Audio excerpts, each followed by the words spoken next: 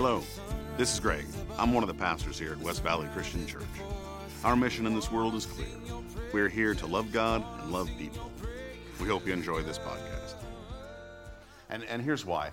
Just preparing a sermon during the week, you realize how challenging it is. And here's a man who does it every week, and every week he has to go in and remember what he said the week before and the week before so he doesn't tell the same joke over and over again. I mean, I spoke at the Vintage thing a week ago, and I'm sitting here thinking, did I tell that joke? Did I say that?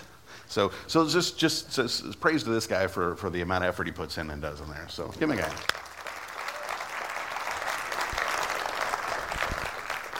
Now that may or may not be said, so I might take a shot at him later on in the service, but just so you know. How was everyone's Christmas? Was it good? Yeah? Yeah, so there was a Sunday school class, and there's a little boy in the back of the Sunday school class, and the teacher asked the class and said, so what is Christmas really about? And a little girl in front of the class said, Christmas is about Jesus and about his love.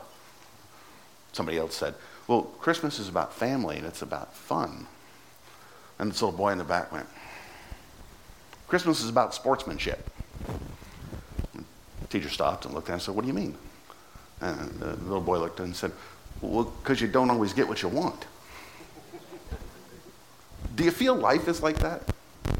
I mean, that's the way life comes out sometimes. And I think for everybody, sooner or later, you realize that you don't always get what you want. Things don't always work out the way that you planned.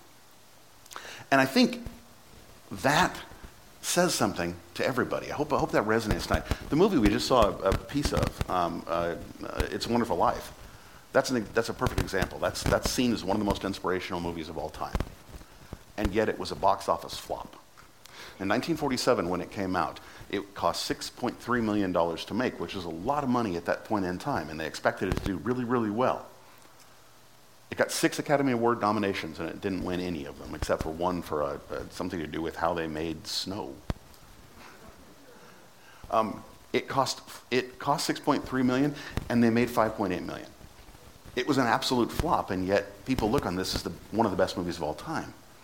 Things don't happen the way that we expect them to happen for a lot of reasons. And I kind of want to start with that this morning. Let's pray. Father God, be here. You speak. May we listen. Thank you. In your name, amen. The Apostle Paul is actually a really good example of that, because here's a guy who lived his entire life in a struggle. When he was younger, he actually wanted to be a high priest. He couldn't because he wasn't part of the priestly line, so he wanted to be as close to that as possible. And he became an incredible Pharisee and went out and did a whole bunch of things for the Pharisee group there. It's called a cult, but not what we think of. But this group of people, he's trying to be the best Pharisee he can be. He actually studied under Gamaliel, and who was the high priest at the time. Here's a guy who's just trying to do the best. And then God intervenes and basically takes Paul and puts him in an entirely different world. So Paul starts over and he tries again, and he starts to figure things out and do what he's supposed to do. And he uses that same zeal and that desire to know God and preach the gospel. Well, things didn't quite work out for him there either. So Paul goes to different places, and he tries to start churches, and he does a good job in some places, but one of the hardest ones he went to was a church in Ephesus. And it wasn't one that he started, it was already existing, but he goes there and he meets these people, and they're great people. But Ephesus was a unique town. It was one that was very, very Roman. It was very Greek. So people that were there were Gentile and very unknowledgeable in all things that had to do with Judaism and had to do with Christianity. So this small church starts, and it's doing well, and people are starting to see that there's something that is real in Christianity. Well, Paul gets there, and it kind of explodes, because he's walking around talking to people, and he's evangelizing. Well, you can see the story in Acts 19, but what ends up happening is Paul makes an impact on the city so strong that the people in the city want to kill him. Because one of the things about Ephesus was they had this huge temple it was a temple of Artemis.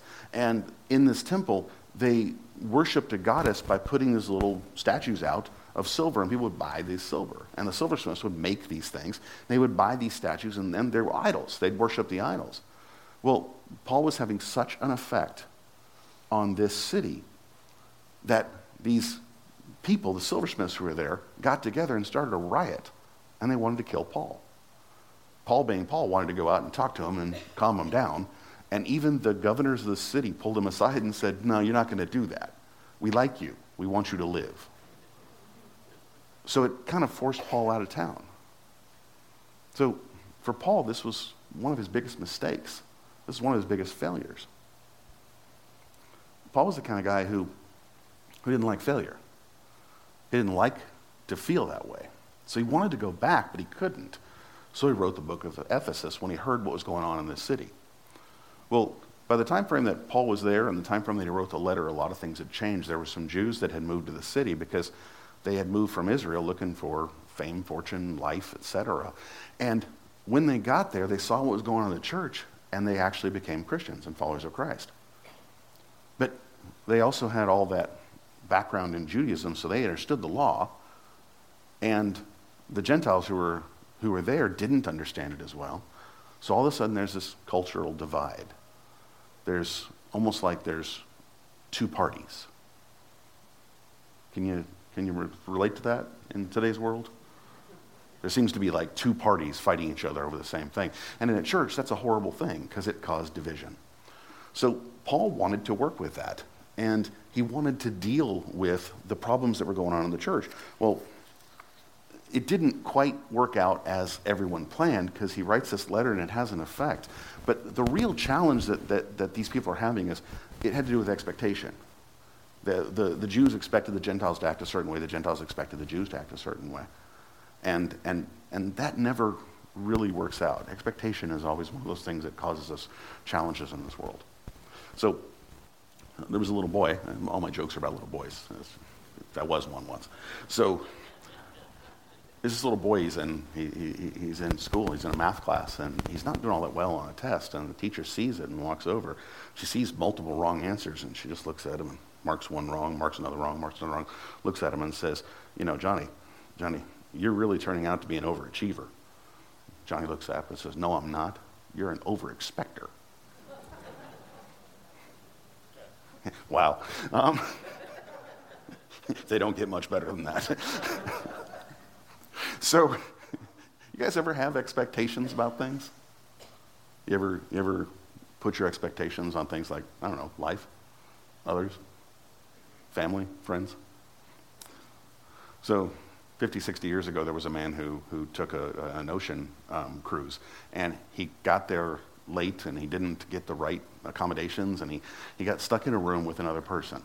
And he walked in, and he started to set his stuff in there, and the other guy was already in there, and the other guy looked at him and walked out of the room. So he sets his stuff up and started thinking this guy didn't look all that savory. Started thinking this guy might not be the best person to be around. So he picked up his watch and his wallet and his valuables, and he put them into his pocket, and he walked back out there and walked up to the purser's desk and said to the guy, so I don't normally do this kind of thing on cruises, but I kind of want to keep myself safe, and the guy in my room, I don't know if I trust him. So can you put all this in the safe, the ship safe? And the purser looked at him and said, yep, no problem. Don't worry about it. I'll be glad to do it. As a matter of fact, the guy in your room was just here. He said the same thing. It's all about expectations in life and what we put into life, and that's what changes whether or not we find this fulfillment that we're looking for. We all carry baggage with us, baggage of our past, and that has such an effect on us. No matter what we do, we're going to carry that baggage with us somehow. The problem is whether we're looking into it. I mean, I got to carry the baggage of my past with me, but I don't got to keep looking into it, because the reality is every time I look into it, nothing changes unless I put something new into it. The past doesn't have to haunt us. The people in the church that in Ephesus had that problem. They were looking at their past and trying to figure out their present. The Jews were looking at their past life in Judaism. The Gentiles were looking at their past life in pagan worship. And they were trying to figure out what to do and how to worship God and how to know life as it was. Expectation and trying to look at our past is a bad way to live life. I have a friend who calls me every now and then and tells me how great their church is. They're doing great. The church is wonderful. It's the greatest thing in the world. It's the best. Then they call me later and say, yeah, there's something happened to the church that they didn't like what was said in the sermon, and a person said something they didn't like, whatever it was. They just tell me it wasn't a great thing. Well, invariably later they call me and say the new church they're going to is the greatest thing in the world. And then after that, something happened at that church. And then after that, they call me again and say, yeah, the newest church they're going to is the greatest church in the world. And I have to think this is a huge problem in today's Christendom, by the way. I mean, people church hop all the time, and it's just not a good thing. Because in reality, if we go to one place and there's a problem, and we go to another place and there's the same problem, and then we go to another place and there's the same problem, the common denominator is us, not the church. Yet, that's what these people were feeling. That's what these people were thinking. Go ahead and turn your Bibles to Luke 6:43. And guys, if you can bring the Bibles down. If you don't have a Bible, count this as a gift from us to you. We firmly believe in the Bible at this church, and we want people to be in it all the time.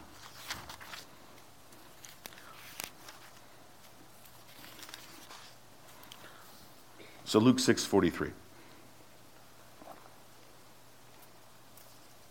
Jesus is speaking. He says, no good tree bears bad fruit, nor does a bad tree bear good fruit. Each tree is recognized by its own fruit. People do not pick figs from thorn bushes, or grapes from briars. A good man brings good things out of that are stored up in his heart, and an evil man brings out evil things stored up in his heart. For the mouth speaks what the heart is full of. So if what comes out of me is what I've put into me, then why does my life turn out not the way that I expect it to be? When we accept Christ, the Spirit pours into us, and it wipes out all that sin that's inside of us, all that nasty stuff and all that negative stuff that's in us. But somehow it hangs around us, keeps trying to get back in, and all too often we let it.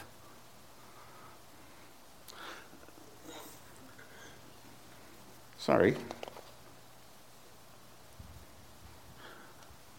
You know, it's kind of funny when you look at your notes and you realize that you wrote the wrong thing down. Go ahead and turn to Ephesians 3, because that's what Paul was trying to deal with, was people had these negative expectations toward each other, and they were looking at the wrong things. And what was coming outside of them was what was changing what was going on in the church. So he tried to get them to realize that life is what he wanted them to have.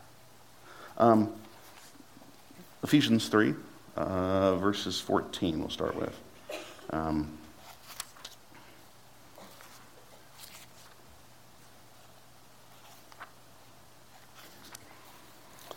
Okay, so Ephesians 3, verse 14. For this reason I kneel before the Father, from whom every family in heaven and on earth derives its name. I pray that out of his glorious riches he may strengthen you with power from his Spirit in your inner being, so that Christ may dwell in your hearts through faith. And I pray that you, being rooted and established in love, might have power, together with all the Lord's holy people, to grasp how wide and long and high and deep is the love of Christ, and to know his love that surpasses knowledge, that you may be filled to the measure of all the fullness of God. Now to him who is able to immeasurably do more than all that we can ask or imagine, according to his power that is in us and works within us, to him be the glory in the church and in Christ Jesus throughout all generations. See, the toughest part about that is Paul's trying to tell them, we are one family. We are one thing together. And people jump from there and go to the past and say, wait a minute, God wants to do incredible things for me? That's what life is about, God giving me stuff? People jump to the reward and miss the value of the journey. I don't know if you guys heard about this. There was a reporter in Spain this week. And she actually won the lottery. And she was on air when she realized she won the lottery. And it was her job to read the lottery numbers. So she's up here and she's reading the lottery numbers. And as she reads it, she realizes, wait a minute, that's my lottery number. And it was $4.6 million. So she freaks out. and she's jumping up and down, and she pulls out her lottery ticket and checks it and says, yes, I just won the lottery, and guess what? I'm not coming into work tomorrow. She makes this public statement. She's quitting. She's done. She's happy. She's freaking out. She's loving everything. And then she realized, after a while, that she wasn't the only one that won the lottery. And according to the rules in Spain, in the lottery, they degrade the prize based on the number of people that win it. So she ended up winning $5,500. See, she jumped to the end before she saw what was actually happening. It's too easy to do that in today's world. It's too easy to focus on what we want to see rather than what is actually real. Go ahead and turn to John 10.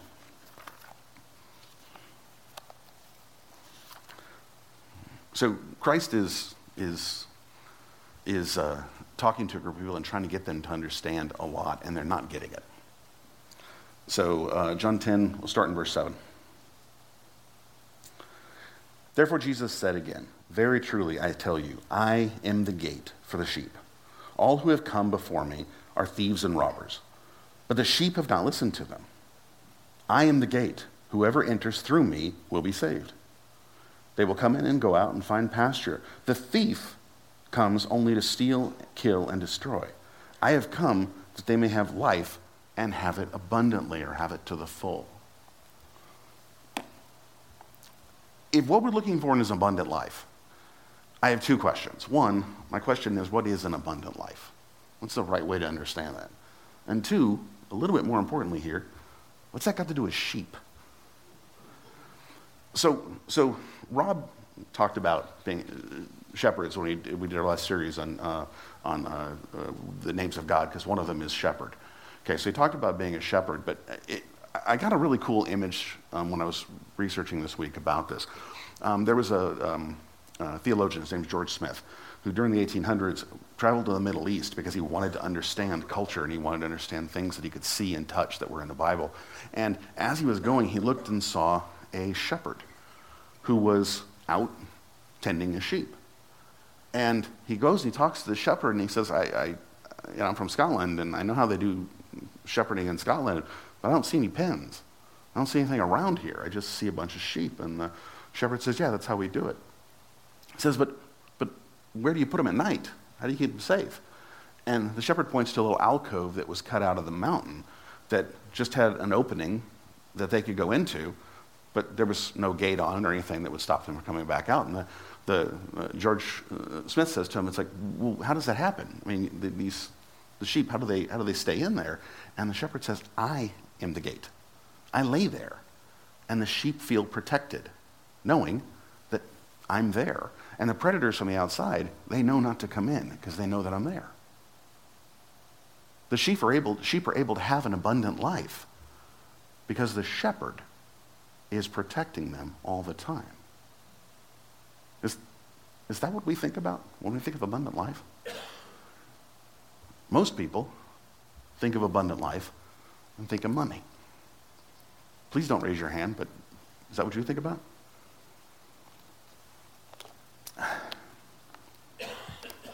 John, put your hand down. So one television preacher, who shall remain nameless, who has brown curly hair in a mega church in Texas, and he has like $40,000 worth of teeth, but I won't mention his name. Okay, I looked on his website, and I think they kicked me off his website, but this is what he wrote. God is able to do exceedingly abundantly above and beyond all we could ever imagine. Think about that for a moment. God wants to take you far and beyond what you have ever dreamed. He wants to accelerate you this year, which means he can bring you into opportunities that will boggle your mind. He can make your career take off like a rocket. He can cause you to meet the right people who will help you further your dreams. He can launch you forward more quickly than you could ever have imagined. He can bring you out of debt and cause you to pay the house off even though it looked impossible. Okay, so he's actually quoting Ephesians 3:20 here, what we just read earlier about living an abundant life. And he somehow thinks that the line that Paul was talking about is talking about money. Okay, the writer, Paul himself, living an abundant life included for him being whipped 5 times, like Christ was, being beaten with rods, being shipwrecked, being stoned, being locked up for years without any due process, and then being executed. And for someone to somehow think that that's something to do with finances misses the point entirely. Now, I'm going to be honest about this. We're human beings. We want the easy answer. We want the simple answer. Give me the button to push and I get what I want. So I'll tell you, if you want to become rich, I'll let you know how to do it. First of all, get up early and get into work early every day. Okay? Then, stay later than everybody else at work every day. And then, win the lottery. There is no simple, easy answer. That's the problem. We want something that's simple. It's human nature, but it doesn't really work that way. Now, I'm going to be perfectly honest. I'm going to tell you that if we allow ourselves to be changed by Christ, it is probably going to benefit you financially. That's just the reality of it. Because here's what's going to happen. You are going to go to work and be there on time, because that's what Christ would do. And you're going to do your job well, because that's what Christ would do. And you're going to go the extra effort and go the extra mile and do things that other people at your job won't do, because that's what Christ would do. And because of that, there will probably be opportunities for you to be promoted. And you'll probably get raises because of that. But it's not God saying, boom, you get more money. It's us actually working harder because we are followers of Christ. And that's how it happens. It's not a reward because we know Christ. It's the outcome because who we are in Christ. Does that make sense? You're all nodding good. I can't see you, by the way. It's talking. I got to admit, I had a real problem with this sermon. And because it kept coming back to this whole thing that's called the prosperity gospel. And when you're talking about abundant life, people think prosperity gospel. And it kept coming back to that. And it has nothing to do with that. And boiling down this idea of an abundant life to some kind of financial gain is it's an abomination. That is not it. It's a lie. And any preacher who tells you other than that is lying to you. So, we went to Kenya last year, and the group that I took, they were amazing. They did some amazing things. And one day we went out and did these things called home visits, and we went to different places, and we walked into people's homes and sat down with them and talked to them. And that sounds nice, like a nice home visit, okay? But think of something along the lines of, well, Rob would say the people in Journey would be able to understand this better, but I'm going to say a prison cell.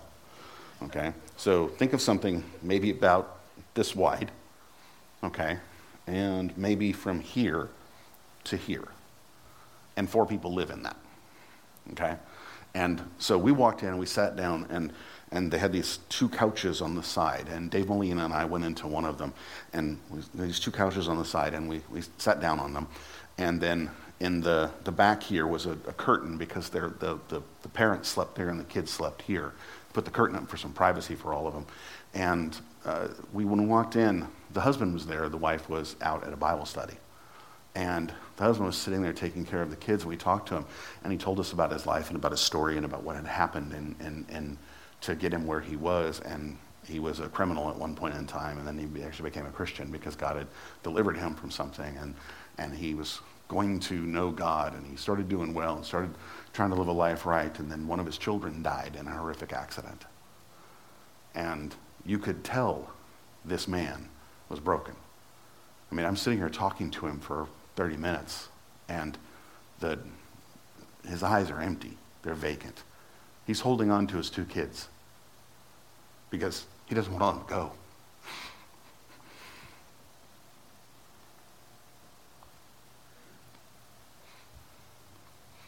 Sorry. His wife was at a Bible study for an abundant life church, a prosperity gospel church, because someone had told him that was going to fix the problem. So his wife is trying to figure this out by learning something that has nothing to do with reality. And he's sitting there trying to figure out life for himself. We miss the point entirely if we're going towards something that has nothing to do with it. I hope I don't cry every sermon I do this.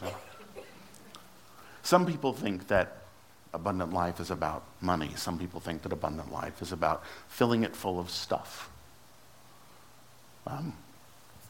I flipped a house a couple years ago with Jim Cordell and Steve Havel, and we bought the house in West Hills. We got a great deal on it because it was just tore to shreds. And a couple lived in it they were hoarders. And they had been saving everything their entire life and trying to build their dream life together. And as they got older, it just got messier and messier and messier. And they had all kinds of stuff everywhere that was precious to them. And as they got older, they even forgot what it was.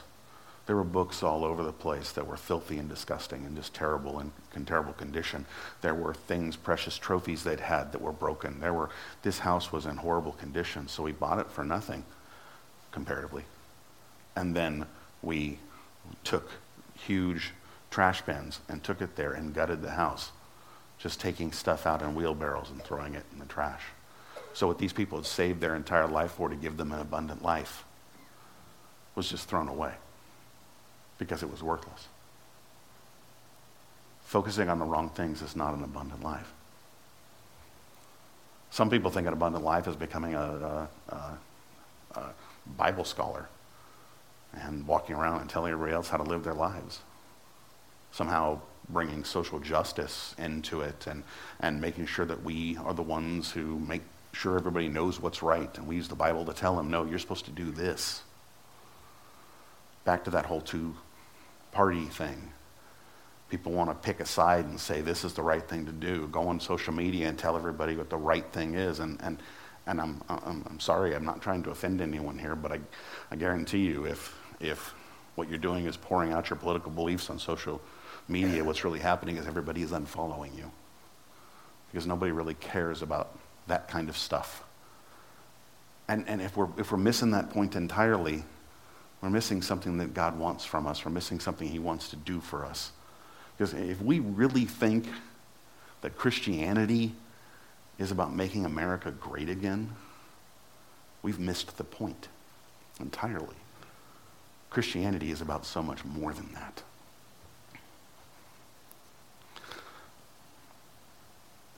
If we're living our lives in a way that people see all this negative stuff that we're putting out there, what are they going to remember us for?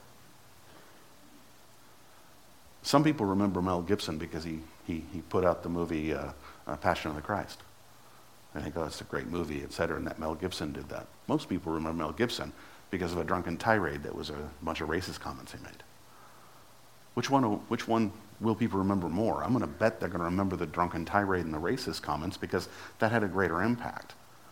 That's the same thing that happens when all we do is spew garbage out into the world and throw it in the name of God, saying, God wants you guys to live this way. What God wants us to do is show that through our actions, not our words. That's a lot more of what living an abundant life is. See, we try and fill our lives. God wants to fulfill our lives. I love this quote from Ben Scully. It says, it's a mere moment in a man's life between the all-star game and the old-timers game. I want to ask you, how are you defining an abundant life? And what are you sacrificing to find that abundance? The tragedy of life is that not that it ends so soon, it's that most people wait so long to begin it. See, we'll never be able to go back in the past and recapture things. We need to continually moving forward. We need to stop thinking that the past has the answers for us. I did a funeral a while back for a couple, and I had never met them before. The funeral home actually arranged it, and I talked to one of the daughters of this woman who had passed away on the phone, and she told me a little bit about their family and what they'd done, and it was enough to do the funeral, and I'd taken my notes, and then I went the next day to the graveside to do the funeral, and I met her and her sisters. And when I got there, they said, now, there might be a little bit of a challenge also with the funeral today because our father's going to be here, and he and their mother had split 25 years earlier, but he's been around, and he's an alcoholic. And then they said, and our brother's probably going to be here too, and he's a drug addict, and he's might cause issues. And I'm going, okay, this is going to be a very interesting funeral then, because I don't know what to expect. So as I'm doing this, the father comes in, sits down, and he brought a date.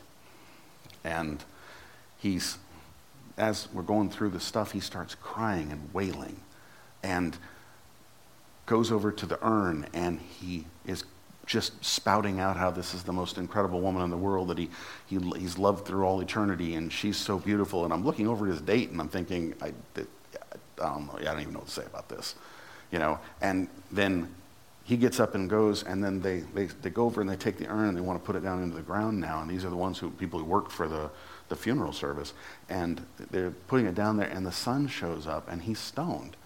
And he's trying to find some kind of value, and he's in tears, and he looks and he sees the urn, and he pushes them out of the way, and he feels that by putting it down on the ground, he's doing something. And all I could think about was looking at him and going, kid, it's too late. Why do we start so late trying to find abundance in our lives? Why do we look into the past instead of dealing with the present? Unfortunately, that's human nature too, but it's not what God wants for us. The past affects us all, and we can choose how we respond to it. I don't know if you guys know who he is, George St. Pierre. He's probably one of the best martial artists, UFC fighters ever. This guy's, in the last 10 years, he fought 7 times, he never lost. He's a brilliant tactician.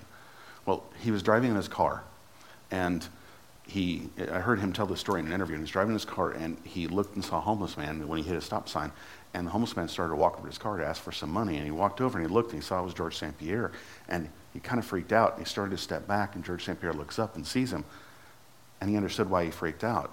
This was a guy who had grown up with him and was a bully to George St. Pierre when he was a kid. And he's looking up at him, and the guy steps back, and he starts to step away and goes back to where he was, and George pulls his car over real quick and walks over to him. As he walks over to him, this guy is freaking out because he treated him horribly when they were kids. And George St. Pierre was thinking about this. He's telling us all these thoughts are going in his head. He walks over to him. He looks at him and says, hey, it's me, George. The guy says, I know who you are. He says, what happened? Well, why are you here on the streets? And the guy kind of relaxed a little bit and had a conversation. And because George St. Pierre is being so loving and forgiving toward this, he reached in his pocket and pulled out all the cash he had and said, here, man, I hope you do well. You're better than this. You can do better. 2 weeks later, he got a call from his dad. Apparently the guy had went to his house to tell him thank you. And he had gotten a job, and he started to get off the street. So something about how we deal with the past changes the present and can affect the future and can be beneficial for all people. That's what God wants from us. That's how God wants us to go around and deal with things. That's where abundant life comes from, is not letting the past hurt us, taking the present and running with it to do what God wants. That whole expectation thing, that whole missing the point thing, that's real. It happens. But we can figure it out. Rob and I went to a pastor's conference a few weeks back, and we sat down. It was a lunch, and we're sitting down next to each other, and food was being served, and we're waiting here watching for them to pray, and the keynote speaker comes up, and he says, let's have one of the pastors pray here, and he picks out someone and says, why don't you come up and pray? And Rob looks over, and he sees the guy, and goes, yeah, I went to school with him. I know the guy. I went, oh, okay. So the guy goes up, and the keynote speaker said to him, why don't you just pray the Lord's Prayer? Rob looks over at me, he says, starts smiling, he goes, I bet he doesn't know it. And I'm looking over at Rob, and I'm going, really? Yeah, come on, of course he knows it. Rob says, I'll bet you $20 he doesn't know it. All right. So the guy gets up, and he's kind of nervous, and he stands there, and he goes, now I lay me down to sleep. I pray the Lord my soul to keep. If I die before I wake, I pray the Lord my soul to take. And I'm honestly sitting here thinking, I just got punked. This is crazy. They set this up ahead of time, and I look over at Rob, and he's shaking his head. He said, I know. It's terrible.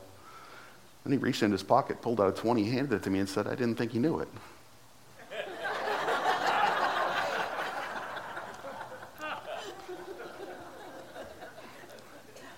expectations, how we see things, all of that stuff stops us from having the abundant life that God wants us to have. If we do not see what God has for us, we're never going to have the abundant life he wants. Go ahead and turn to Ephesians 2, because this is what Paul's response was to these people. Ephesians 2, verse 6.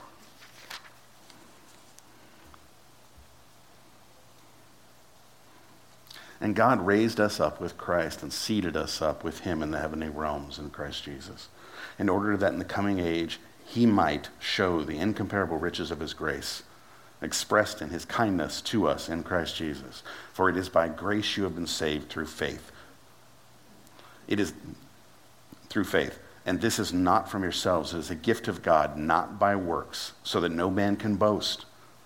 For we are God's handiwork, created in Christ's image to do good works, which God prepared in advance for us to do. That's an abundant life. Accepting the grace of God in us and letting us change us to where we go out and change the world. What God is asking from each one of us is to go out and find ways to spread the gospel. And it isn't through telling people what to do, it's showing them what to do by living a life that's glorifying to God. If we want abundance in our lives, it's all about connecting with the Creator and letting him have us be who he wants us to be. All we need to do is look at ourselves, humble ourselves, trust in God, follow him, and I guarantee you'll have life in abundance that will never stop. George Bailey figured it out at the end because an angel walked up to him and had a conversation. I'm going to say that God did a better job explaining abundant life to us because he sent his son to die on a cross so that we could live. That is true abundance. Let's pray. Father God, thank you. Thank you for today. Thank you for loving us. Lord, you are who we want to know. You're who we want to rely on. You're who we want to trust. Thank you, Lord. In your name, amen. Remember, Lord, your tender mercies and your love. Thank you for listening. For more information, please visit us at wvcch.org, or you can join us live in one of our Sunday services. Have a great day. And your love that you've always shown me. You forget all my rebellions that you've always